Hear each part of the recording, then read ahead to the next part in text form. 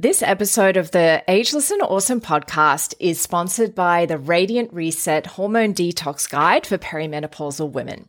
As a woman in the modern world, our hormones are taking a battering. They're impacted by the food we eat, the toxins we're exposed to, such as when we eat out of plastic takeaway containers, or even worse, reheat food in them. Please don't do this. If you're handling EFTPOS receipts, filling the car with fuel, eating non-organic produce that hasn't been washed effectively, plus so much more things add to our toxic load every day. Even though our bodies are designed to effectively manage toxins, they haven't evolved as quickly as our toxic world has, unfortunately. So our body does need support.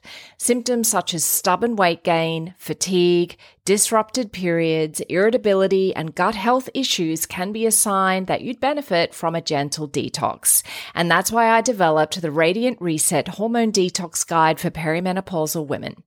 This free guide has an abundance of information to get you started on your very own DIY detox. And if you'd like to upgrade to VIP, it's only $47 for a limited time.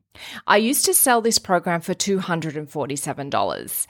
The upgrade gives you the recipes, including plenty of plant-based options, the meal planner, the shopping list template, the video workshop, and so much more. Click the link in the show notes to learn more now. Take care of your hormones. They are a critical part of your health as a woman. Hi, I'm Susie Garden, and this is the Ageless and Awesome podcast. I'm an age-defying naturopath and clinical nutritionist, and I'm here to bust myths around women's health and aging so that you can be ageless and awesome in your 40s, 50s, and beyond. The Ageless and Awesome podcast is dedicated to helping women through perimenopause and menopause with great health, a positive mindset, and outrageous confidence. Hit subscribe or follow now, and let's get started.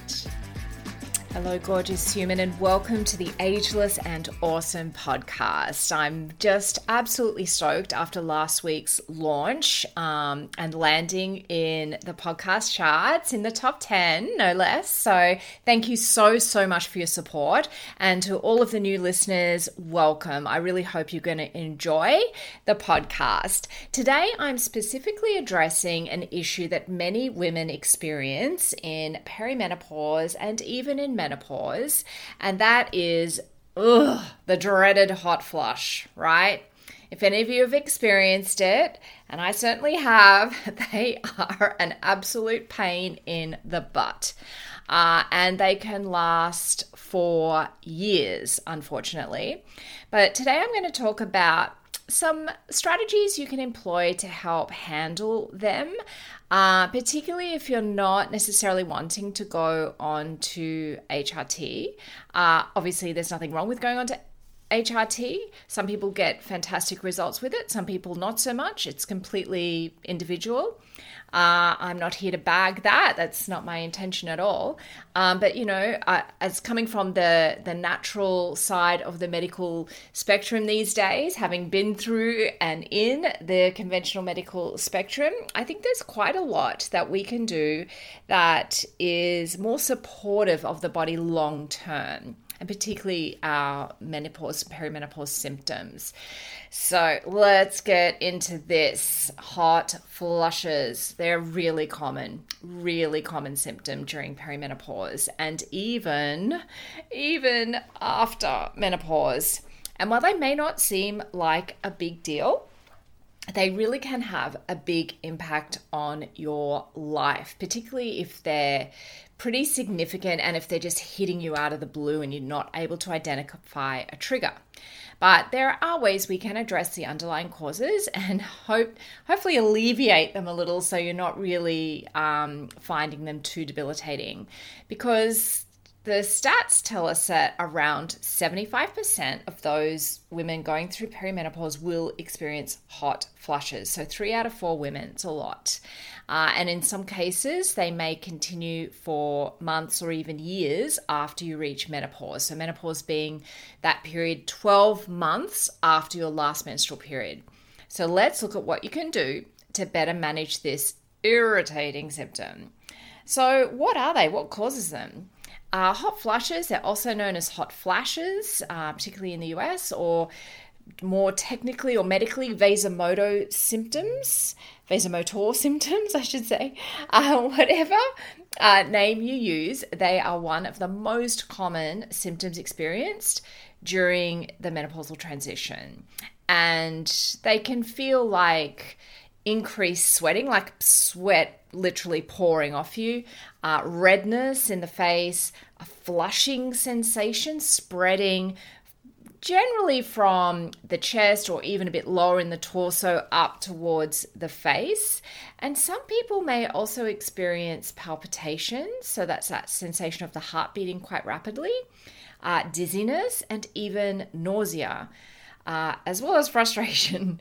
And also you may feel cold as a rebound effect after the flush has passed because, of course, you have sweat on the skin and also just that change in that blood flow. Because when I mentioned the word vasomotor symptoms or term vasomotor symptoms, vaso meaning vascular and motor meaning, movement, it is that kind of dilation of your vessels, which is bringing blood and heat to the surface of the skin. So as they constrict again, you can feel cold, maybe. And maybe that might be a welcome relief. And the thing is, there's variation often between hot flushes. You may have a sudden onset of this flush, or it may come on slowly. The symptoms may be incredibly intense, or they may just be mild and irritating. Many people get woken up during the night by hot flushes. In fact, one of the most annoying aspects is that it is so unpredictable. You don't know when it will hit. You don't know what it'll be like, how long it will last, or even when the next episode will occur once it's passed. There's nothing to be concerned about with this symptom. It is a completely normal occurrence during this time, but it doesn't mean that you just have to put up with it, particularly if it gives you some stress or makes you feel embarrassed, particularly, if like me, you wear kind of natural deodorant, for example. I don't wear antiperspirant. I haven't worn antiperspirants for years, and I find deodorant is just fine.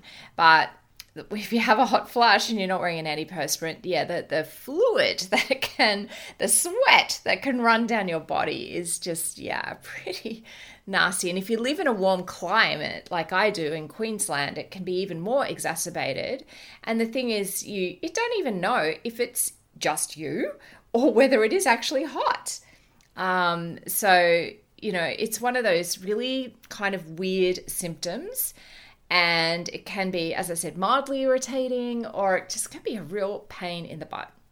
So let's talk about how to reduce it. Obviously, as I mentioned before, there are options medically, but they're really just going on hormonal control. And if you're not keen on that, and you'd rather just have this natural flow into your menopausal state. The good news is that there are some things we can do from a natural point of view to address imbalances in estrogen and take out the triggers that feed into the hot flushes. So here are some simple tips to kind of get started.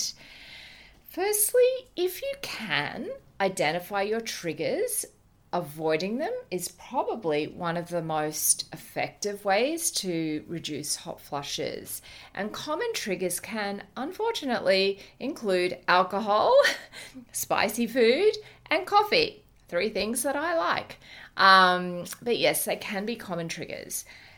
If you're unsure what's really causing it, it feels like it's just really random. Often if you keep a little journal and record when you're getting them, you can start to see patterns. And even like if you're getting woken in the middle of the night with a hot flush, it can be useful to reflect on, well, did I have alcohol the day before or the evening before? What did I have to eat? Was I more stressed than normal? Did I drink enough water during the day? All of the kind of little things that can add up, which may cause a hot flush even later, like hours later. I think it's useful to keep a diary if you can't work it out, because then there may be ways that, you can manage that and avoid it, particularly if, sometimes on a daily basis, it's not such a big deal. But if you have an event, for example, if you're going to be speaking somewhere, or, you just don't want to be bothered by these hot flushes, particularly if they do distract you, then you may want to just have some understanding of what's going on in your body and why you're getting them. Number 2 thing that you can do is focus on what you're putting in your body from a food point of view, and focus on a nutrient-rich diet. Looking, kind of the 80-20 rule is what I like to go with. So 80% nourishing whole foods and 20% treats. So, you need plenty of whole foods in your diet to support your hormones, to maintain a healthy weight, to improve stress resilience. There is absolutely a link between stress resilience and the quality of your diet. Also to reduce inflammation. The list goes on. So really looking at, how can I bring more and more whole foods? So whole foods are anything that's not in a packet. How can you bring more and more in? And really looking at, what am I actually eating? When I do food journals with people in clinic, and most people will say to me, I have a really healthy diet. And I go, okay, let's do a food journal for a week. And they come back and go, oh man, I did not really realize how much the treats are sneaking in. So having that documentation for yourself so that you remember what you've been eating. Because let's face it, if I asked you right now, just think about what you had for lunch 2 days ago, how quickly or how slowly can you remember? I really have to think about it. And I'm a nutritionist and I focus on food a lot. So having an ability to track it, and that's super easy. You don't need anything fancy. You can use an app, or just use a piece of paper, or just use your notebook in your phone, just to track everything you're eating, and then really notice, when do my symptoms happen? And you may even notice other things like bloating, or you might notice, my sleep was really disrupted, particularly in relation to perhaps alcohol consumption. So it can be really helpful for many, many reasons to track your food just for like 5 to 7 days. I warn you, it can be pretty tedious, but it is really worth it to see if you can notice patterns and tighten up the kind of things that you're putting in your body. And when I'm talking about whole foods, yes, I'm talking about fresh fruits and veggies and good quality proteins and things, but also just be mindful of the kind of sauces and things that you're using. And if you're buying like a salad out at a salad bar or something like that, just bear in mind that their core focus is to get you purchasing their food frequently. So you might be buying a salad and it tastes fantastic, but all of the dressings and things that they're putting in there can often be really loaded with sugar and numbers, chemicals, food enhancers, etc. And so it's really worthwhile either finding out what those ingredients are or avoiding those types of salads with those kinds of dressings. And like for me personally, I just stick to olive oil and maybe lemon juice or apple cider vinegar. I sometimes do like a chili oil or pepper and herbs. I'll often buy goat's cheese that is sitting in olive oil with some herbs and pepper and all of the rest of it. And I use that oil as my salad dressing. And that is beautiful. It's beautiful. So you don't need to be adding a whole bunch of other things into your foods to give them flavor. If you're using even things like nuts and seeds, doing a little nuts and seeds mixing that through your salad gives it that crunch, which is really nice. So there's lots of things you can do. Balsamic vinegar, actually, that's another one just occurred to me. If you get a sugar-free or a low-sugar balsamic vinegar, that is yum.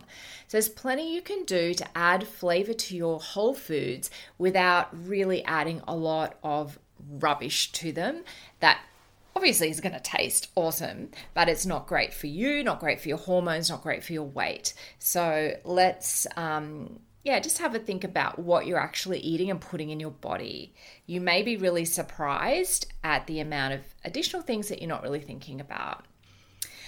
Number 3 is keeping calm. Chronic stress, and I probably talk about this almost every week on the podcast, and it's because it is so important. I'm absolutely passionate about helping people to manage their stress and to understand the impact of stress on your body and your mind. And remember, we have a mind-body connection that is very well documented.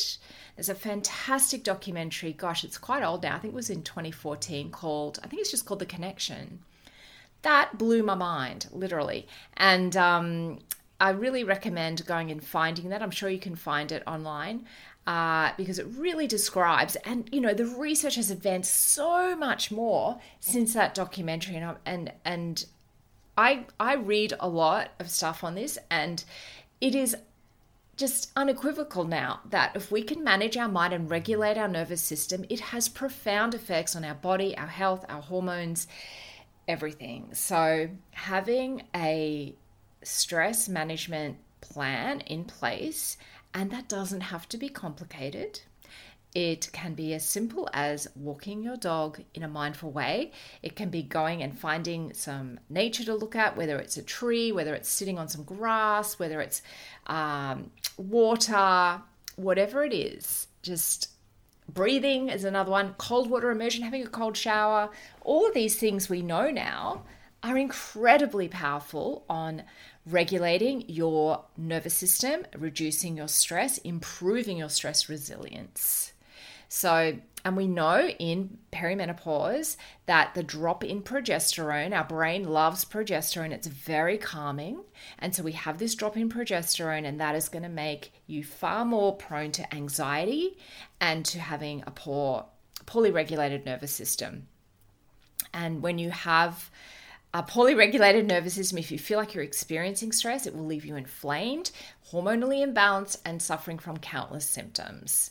So I have plenty of resources on my website. If you go to suzygarden.com, have a look through my blogs, have a look through my old podcast episodes.